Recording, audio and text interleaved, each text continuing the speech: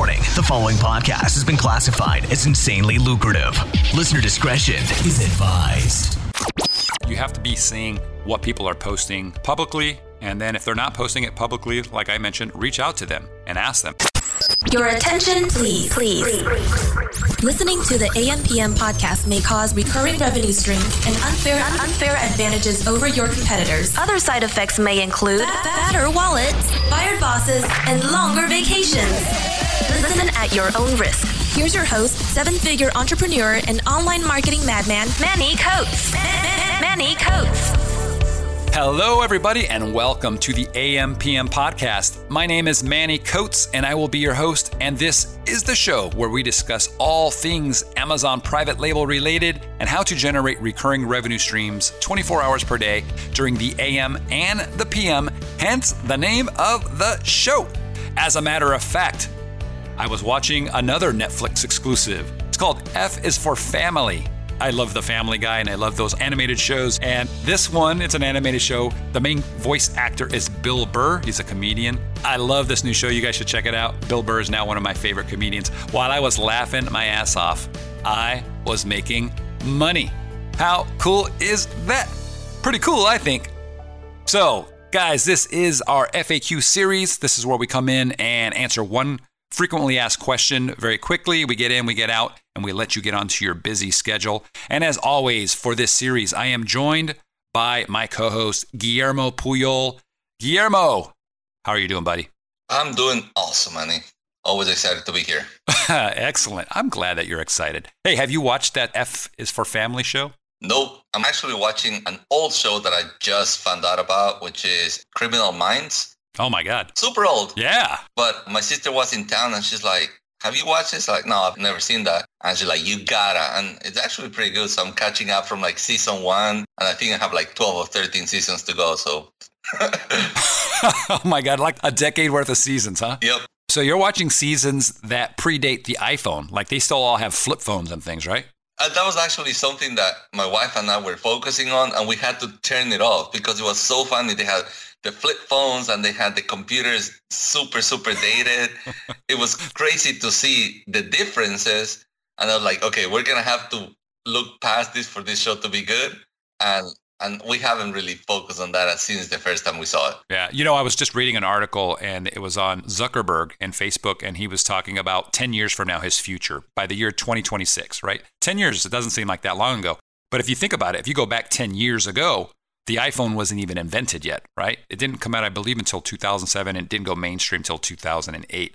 So 10 years from now, his vision is that, you know, Facebook is just going to be, you know, a platform that you can go onto, but everybody will have glasses of some kind that you can go wherever you want and communicate. Like if you're on Facebook and I'm on Facebook, we can be sitting there at a table having a coffee and I can actually see you like as if you were there. It's kind of interesting. Yeah, I think maybe we talked about this on the podcast before, but I feel like virtual reality is cool and it has a future and it has some practical uses. But I feel like augmented reality is really going to shape up technology in the coming decade. Yeah. Because virtual reality, you're kind of enclosed within that virtual environment, so you cannot disconnect. But with augmented reality, you're actually still interacting with the real world, but you see all this virtual stuff that happens around you, and I think that has huge potential. Yeah, for sure. They were talking about potential glitches too, like, you know, where you would see stuff that shouldn't be there because a hacker got in and now they're augmenting your reality, or something's supposed to be there and you don't see it because of a glitch and then it messes everything up. So it's going to be a trippy, I guess in a decade we'll find out. It's going to be kind of crazy. If I would have went back 10 years to 2006 where I was sitting in an office talking to guys and said, hey, you know, in 10 years from now, right, in 2000, and I guess at that time it would have been 2000, let's say 15 or 16, we're going to have all the stuff, people would have been like, what? You're crazy. There's no way. Yeah. So I'm excited. Just by looking at Back to the Future, the stuff that back then seemed so far-fetched, now it's commonplace, you know? Yeah, that's crazy. So, all right, Guy. Enough banter. Let's get into the episode here. We have one question that you've selected, and yeah, let's get to it. So in this one, also comes from the Amazon FBA High Rollers group on Facebook. You can find that by going to ampmpodcast.com/Facebook. And it says, how do I find the reason why customers are returning my products? I'm imagining that this person is having a lot of returns, probably due to the holidays, but there could be more to that. So what are your thoughts, Manny?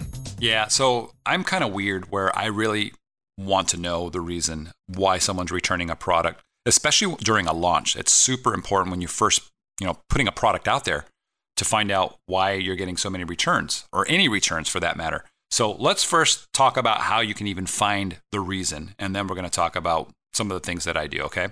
So again, I kind of hate talking about, going to a dashboard and doing things, but we need to do that so that you can see the reasons why things are happening. But essentially, once you're logged into Seller Central, you're going to click on your Reports tab, okay? And once you go to Reports, you're going to see Customer Concessions, okay? This is going to be on your far left. There's a column. It'll be about your fourth section down. You'll see Customer Concessions. And then you're going to see FBA Customer Returns. Just click that. That's all you need to do. So it's those 3 steps. Once you're in there, you'll see the reports. You can select dates and do whatever you want. But this is the report that I use to see why people are returning things. It's also the report that we use to actually track all the returns, the reasons for those returns. And if something is reported as defective or damaged, then we keep track of those, and we have our suppliers actually credit us for those units. Okay, because if somebody's saying, hey, the product came damaged, or it's not working, it doesn't turn on, it doesn't do whatever, then our supplier will actually replace that the next time we place an order. So that's cool. And we've had a lot of units over the course of the year, because we do such high volume, where they've actually given us, thousands of dollars worth of product. So it's important that you do this. If you're not doing this with your supplier, you can do that. They should be able to honor a system like that. One thing I should mention, if you're doing that, do that on a monthly basis. Don't do like we did, where we waited like half a year. Can you imagine? We waited half a year and they're like, hey, you owe us 1,100 units. They're like, what? Yeah. That will freak out a factory. So anyways, on this page, it tells you the reasons, okay? If it's damaged, if it's defective. The majority of them, in my case, say unknown. I wish they didn't have the option for somebody not to say something, because then you don't know. But as I was mentioning, Guy, when I first launch a product, I oftentimes reach out to those customers to find out why they returned it, okay? If it's something about my product, I want to know, right? I want to know, how can I fix this, and how can I make the next version of this product better? And another thing to consider is it might not be a problem with the product at all. It could be the listing, because there's a reason in there on the reporting page. It'll say, I believe it says, the product is not as described as on the website, something along those lines, okay? So if you see that, then something's going on, right? People are expecting this and they're getting that. It's not the same thing. And that's why they're reporting that. So you might have a listing issue. You're going to have to go in and check it out. But for me, I like to reach out to my customers about that order and try to help them. I want to find out if I can help them with why they returned it, and then find out the reason. Now, Amazon doesn't allow you, their terms of service doesn't allow you just to contact their customers and bother them for whatever reason. It's got to be related to the order that they made with you. In this case, it is, so I feel like I'm okay there. And I should mention, Guy, that most users don't respond back to me when I do this, but some of them do, and it gives me an idea of what the issue is, especially during the launch. And it tells me potentially about a problem that I didn't even know that I had. You know what I mean? Yeah, I think it's important to pay attention and kind of feel the pulse of the launch. If something goes wrong, you can actually correct it if you're paying attention, but you could get surprised with negative reviews. And that's actually another source. If you're already getting reviews, make sure that you're reading each one of the reviews, especially those 3-star ones.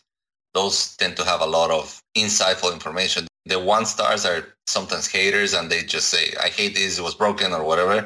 But the 3-star ones could give you a lot of tips of how you can improve your product. Yeah, for sure. You just got to, especially in the beginning, when you guys are launching, you have to be on top of everything, and you have to be seeing what people are posting publicly. And then if they're not posting it publicly, like I mentioned, reach out to them and ask them, hey, I noticed you returned my product. What was specifically the problem? Is there something I can do to correct this for you?